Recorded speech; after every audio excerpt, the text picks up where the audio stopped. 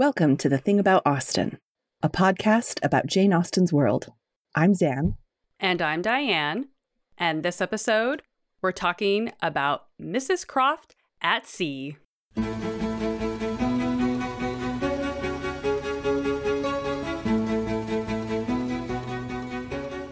We are so excited to welcome our guest, Maria Petrillo. Maria is the Director of Interpretation at Mystic Seaport Museum in Connecticut, where she oversees the museum's public-facing historical interpretation and the preservation and demonstration of historic trades and shipboard skills. She also researched and portrays a 19th century whaling captain's wife, Mrs. Captain Georgiana Allen, who sailed on board her husband's whaling ships in 1869 and 1871. Prior to becoming Director of Interpretation, Maria worked as assistant foreman on the Mystic Seaport Waterfront Demonstration Team and has demonstrated sailor skills, blacksmithing, coopering, and open hearth cooking for the public. She has a master's degree in naval and maritime history from the University of Exeter. In her spare time, she enjoys historical costuming, reading, and travel. Maria lives in southeastern Connecticut with her husband and their 2 dogs. Welcome, Maria. We're so glad to have you. Thank you for having me. I'm so excited to be here. Well, your skill set is perfect for what we're talking about today. We are basing our discussion in persuasion today. Anne is staying with her sister Mary and is thrown into company with Captain Wentworth at a dinner party held by the Musgroves at their estate, Uppercross. Included in the party is Wentworth's sister, Mrs. Croft, and her husband, Admiral Croft. After the dinner, the conversation turns to women on board Navy ships. Wentworth initially claims that he would never willingly admit any ladies on board a ship of his. And his sister thinks this is ridiculous and really takes him to task, especially since she has spent a great deal of time on ships with her husband. So this is part of her defense. Oh, Frederick, I cannot believe it of you. All idle refinement? Women may be as comfortable on board as in the best house in England. I believe I have lived as much on board as most women, and I know nothing superior to the accommodations of a man of war. I declare I have not a comfort or an indulgence about me, even at Kellynch Hall, with a kind bow to Anne, beyond what I always had in most of the ships I have lived in, and they have been 5 altogether. So she's pretty blunt about Wentworth being incorrect here. I mean, to me, she sounds a little bit too much like those people who are like, oh, backpacking is just as comfortable as sleeping at home. Yeah, I have to say, I think she's exaggerating a little bit when she's talking about how it's not any more comfortable than an estate house. She's like, Kellynch Hall, man of war, pretty much basically the same. At the same time, she's really just not going to let that slide that he's like, ugh, women on board, not even. So, Maria, Wentworth's position about not allowing women on board his ships, which is what sparks this conversation, is, strictly speaking, actual Navy regulations at this time. So Mrs. Croft, breaking some rules. Mm-hmm. According to the 1808 Regulations and Instructions Relating to His Majesty's Service at Sea, he, the captain, is not to allow of any woman being carried to sea in the ship. But that is clearly not a rule that was upheld, since many women, including Mrs. Croft, went to sea with the British Navy. So can you talk a bit more about the kinds of rules and policies that were in place surrounding women on ships during this era? Absolutely. So as you say, women are strictly not allowed on board, the exception being occasionally for travel, official travel. So I think the regulations go on to say that with the exception of orders from the Admiralty or a superior officer. And that usually refers to traveling diplomats or their families, sometimes prominent families that have been evacuated from cities where an enemy army has invaded or taken over. So they are allowed to travel. It seems like it was fairly common for women to visit on board ships, but they are not supposed to live on board. But that regulation really varies from ship to ship and fleet to fleet. So it just depends on what the admiral or what the particular captain happens to think. It certainly sounds like Captain Wentworth not going to be super lenient about that, but Admiral Croft is probably going to let it slide. So you see women going to sea not infrequently, but they are often hard to find because they're not in any official record because they're not officially supposed to be there. Right. So they crop up in weird places. So sometimes you see them in letters. Sometimes we have their letters talking about their time at sea. So that's really great.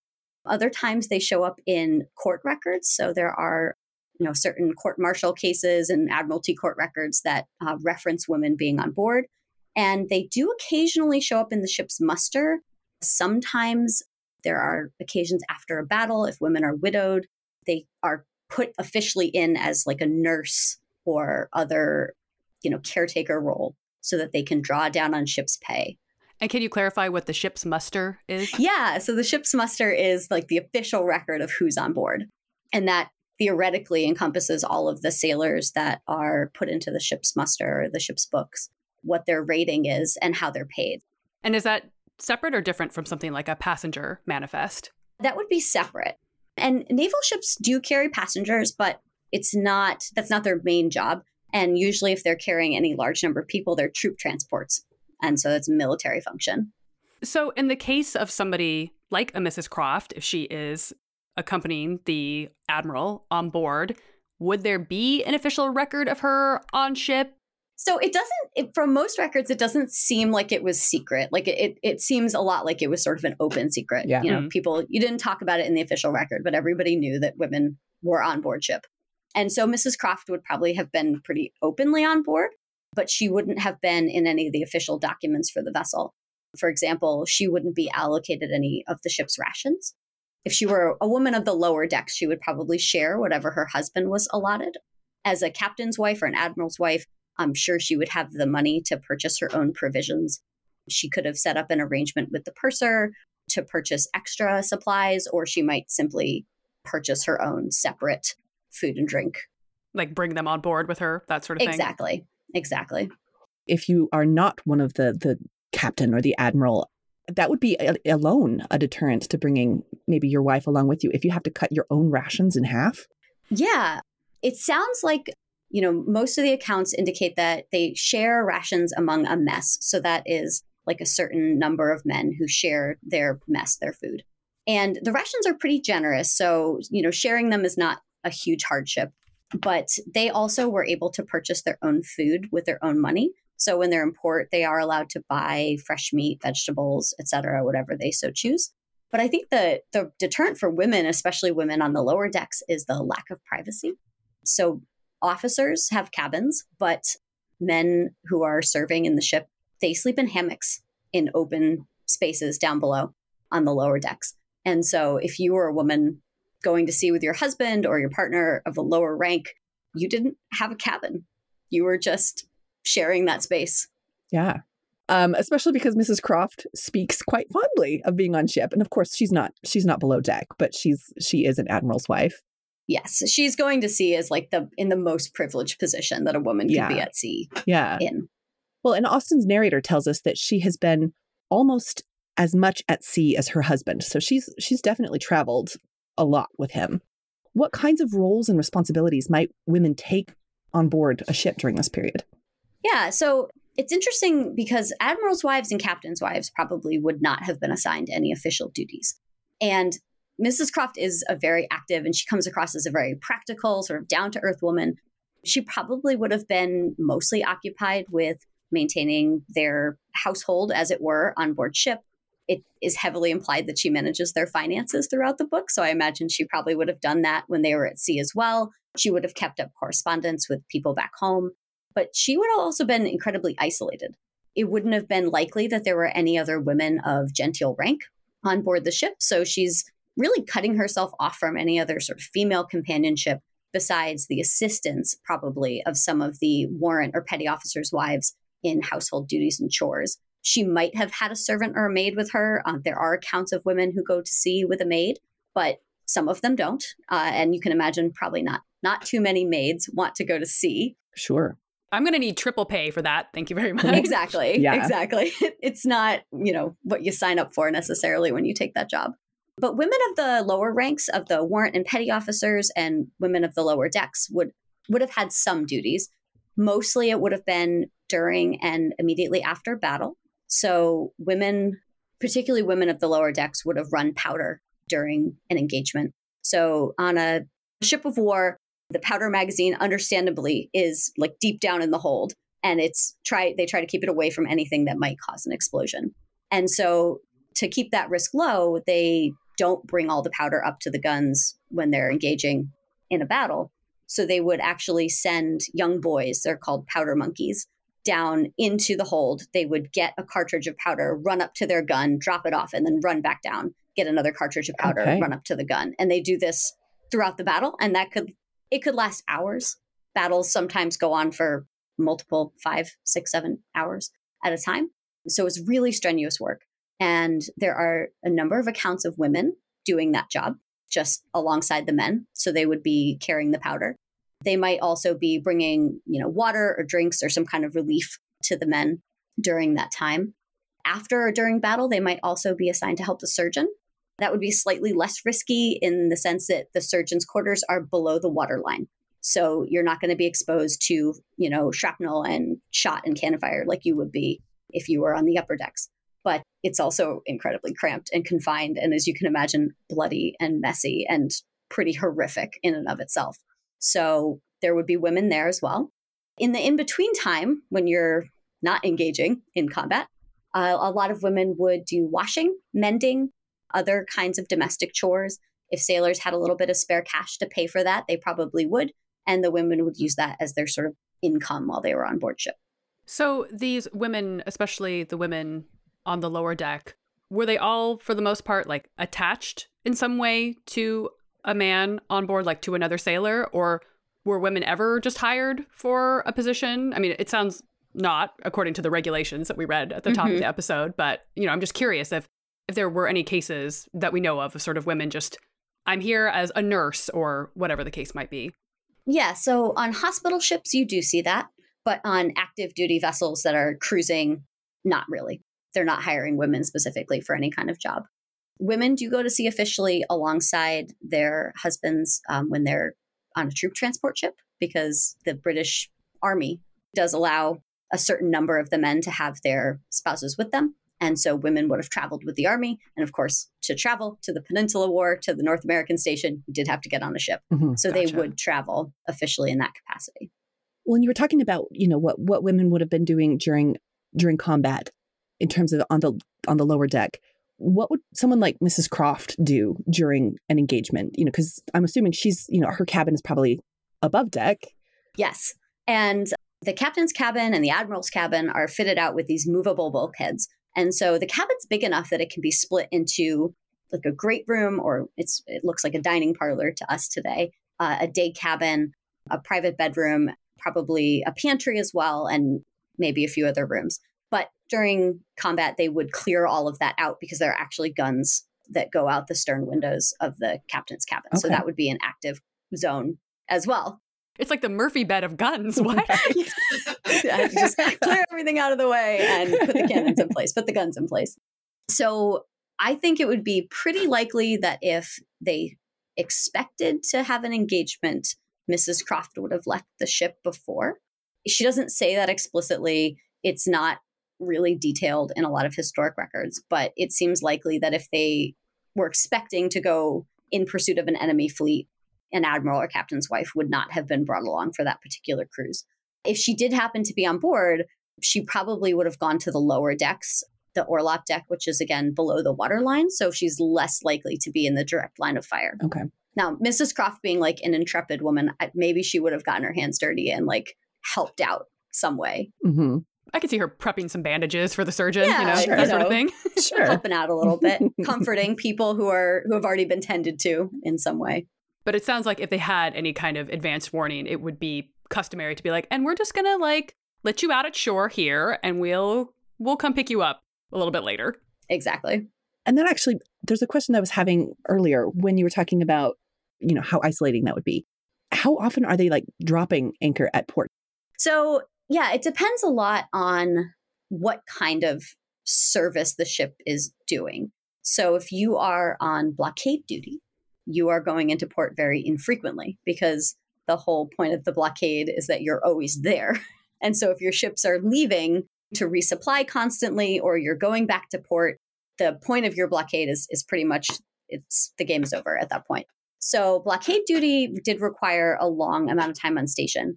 They were stopping in foreign ports not infrequently, but it was unlikely that they were going home regularly. Like there are some captains who talk about how they've been at sea for 18 years and are home for no more than, 1 or 2 of those years altogether. Wow. There's a captain in 1803 who talks about he's at 10 years at sea and he hasn't seen his daughter for 6 years. So while they're stopping in foreign ports and foreign stations pretty frequently, they're not going home with any sort of regularity. So it probably was that Mrs. Croft would be in foreign ports pretty regularly, wherever her husband was on station, but she wasn't going back to England very often.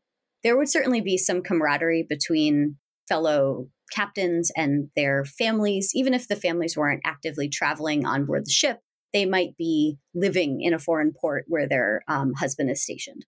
And so there is this sense from letters and the sort of community that forms around the Navy, which I actually think Austen portrays really beautifully in Persuasion, that there is a support network. It's just not the one that you would think of if you were living back at home, in England in a more traditional setting. Yeah. And I'm wondering too, we've talked about these wives traveling with their husbands, but I mean, do we have accounts of the captain, his wife, and like his kids all being on board ship? There aren't too many details, but you certainly get mentions of captains who are traveling with their wife and children.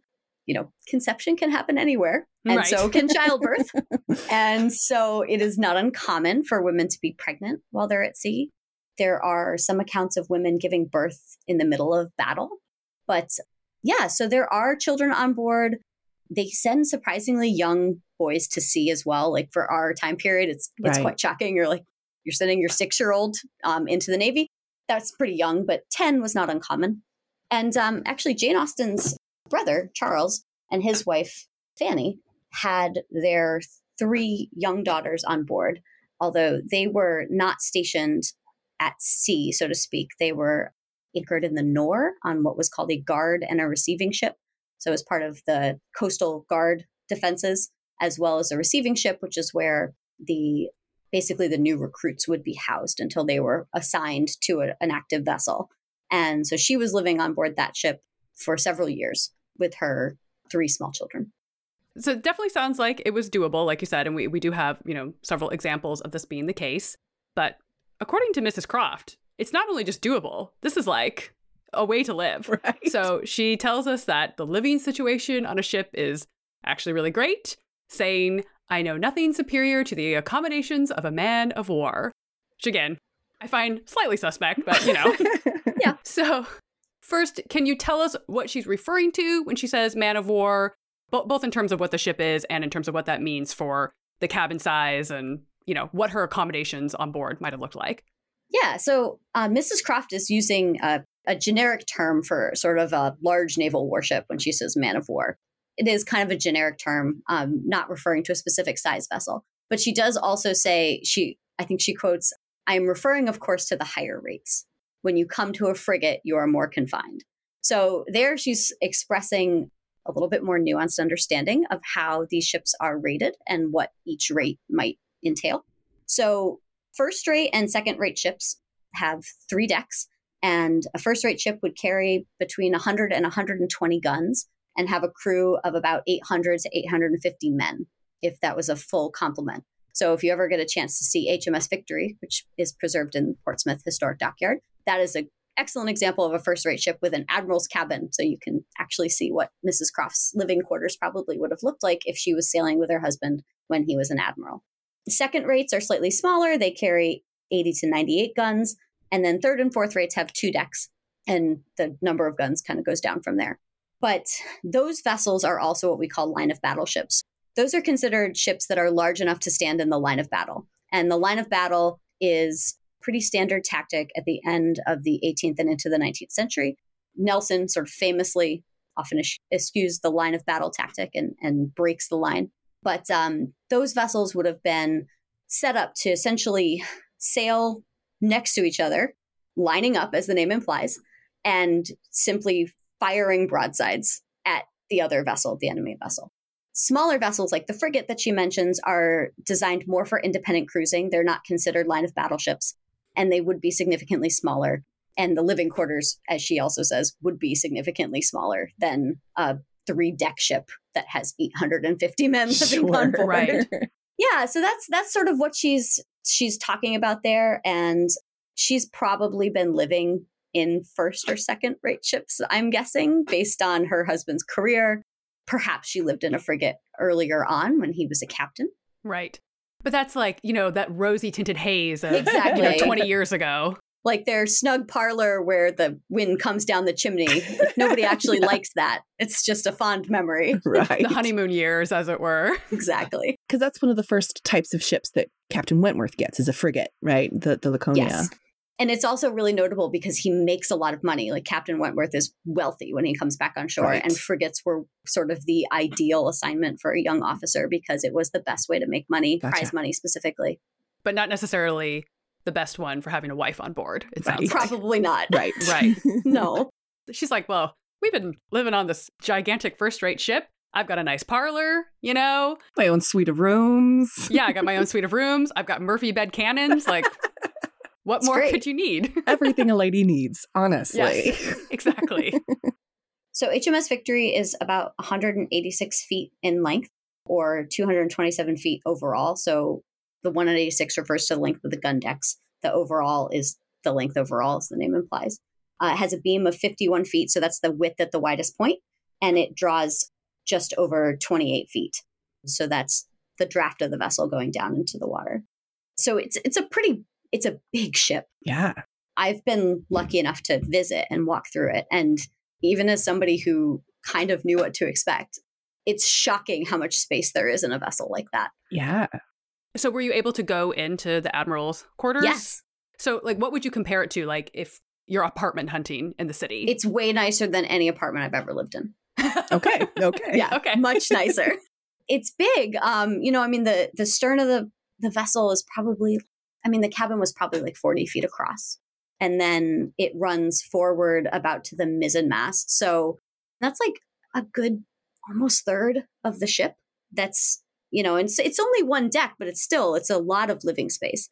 And while it's certainly not going to compare to a country house in terms of accommodation and Sure. space and amenities, it is not small. And you would have had, compared to the other people living on board, a huge proportion of the ship. Yeah. Well, and these aren't also just like slapped together kind of estate rooms. These are like No. luxury, right? They've got the all the tapestries and all of the textures and gorgeousness that you'd expect. Yes, they're beautiful. Fancy wood paneling, all of that. Absolutely. Paneling, they have these beautiful floors. There's carpets. They would have had nice furniture, china, everything you would have had to set a nice table at home. So not quite Kellynch, but like there is some luxury here. For sure, it's a sort of situation where, like, she is an admiral's wife. Very different Mhm. situation for, a woman or a man who's on the lower deck. Yes. And the warrant officers and their wives would have had slightly more privacy. They would have had small, probably canvas or light wood bulkhead cabins that would have given them, a little bit of their own space, but certainly not a large amount of space. A practical question, like if they're traveling when it's cold out, can you light a fire on board ship? I mean, that seems, you're on a ship made of wood. That seems kind of dodgy, but like, Yeah. and there's powder everywhere. Yeah. You can. They didn't have, stoves in every section of the vessel, but there would have been a large galley stove on one of the gun decks, which is where they would have cooked all their meals. So there was a source of heat there. I don't think it would be out of the realm of possibility to expect that the captain would have had a small stove of some kind in the aft cabin. Yeah, so they would have been able to light the galley stove, which would have been a source of heat, and they also would have cooked hot food for the men, but they wouldn't have had a lot of heating on board. So really, if you're Mrs. Croft, you're dressing in layers. Yes, you are dressing in layers. Dress practically. Well, I think one of my favorite things about Mrs. Croft's defense here when it comes to women on board ships is that she also has this beautiful phrase that I think, again, it's one of those things that's splashed on totes and coffee cups, where she says, "I hate to hear you talking so, like a fine gentleman, and as if women were all fine ladies instead of rational creatures. And then here's the big quote right here. We none of us expect to be in smooth water all our days.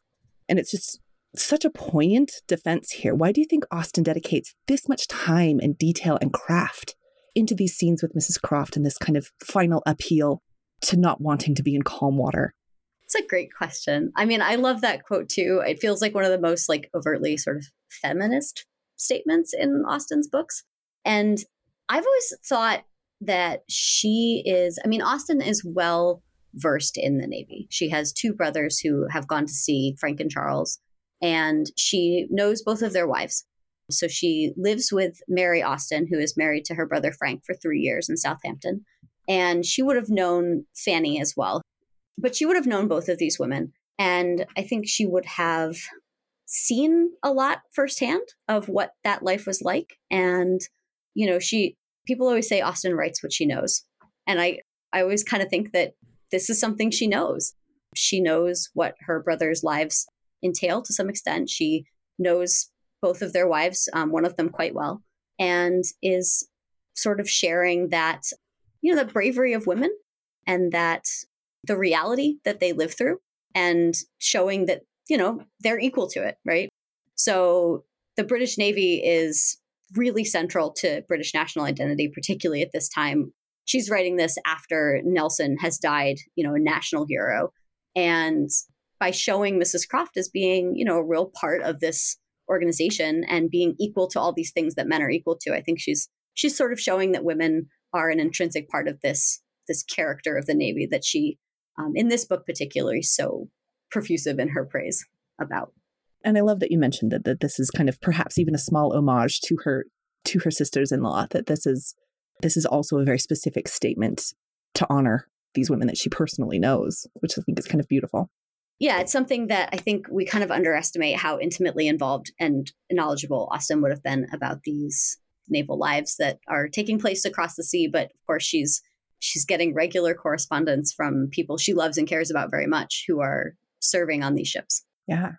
Well, Maria, thank you so much for joining us. We learned so many things. This was a fabulous conversation. Absolutely. Where can our listeners find you online, learn more about your work, that sort of thing? Yeah, so I am on Instagram. It's just me. It's Maria Ann 18, the most boring Instagram name I think I've ever come across. So you can find me there. It's mostly pictures of work and historical costuming and sometimes my dogs. All things that we love. Yes. I mean, I think they're great. And, you know, if you ever get a chance to visit Mystic Seaport Museum or attend one of the online lectures that's put on by the museum, we do focus a lot on maritime history, but there's so much rich content about women who go to sea in the 19th century and all these stories about people's lives and how they're interconnected in this maritime way. So highly recommend checking it out if you ever get a chance. And the website for the museum is mysticseaport.org?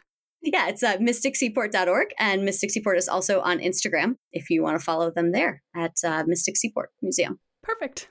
Thank you so much. Thank you. It has been an absolute delight. Oh, thank you. Thank you again to Maria Petrillo for joining us for this discussion. You can find us on Instagram at The Thing About Austen and on Twitter at Austen_things. You can also check out our website, thethingaboutausten.com, and email us at thethingaboutausten@gmail.com. We will be taking a break for a week, but when we return, we will be talking about Robert Farrar's toothpick case. Thanks for listening. Bye. Bye.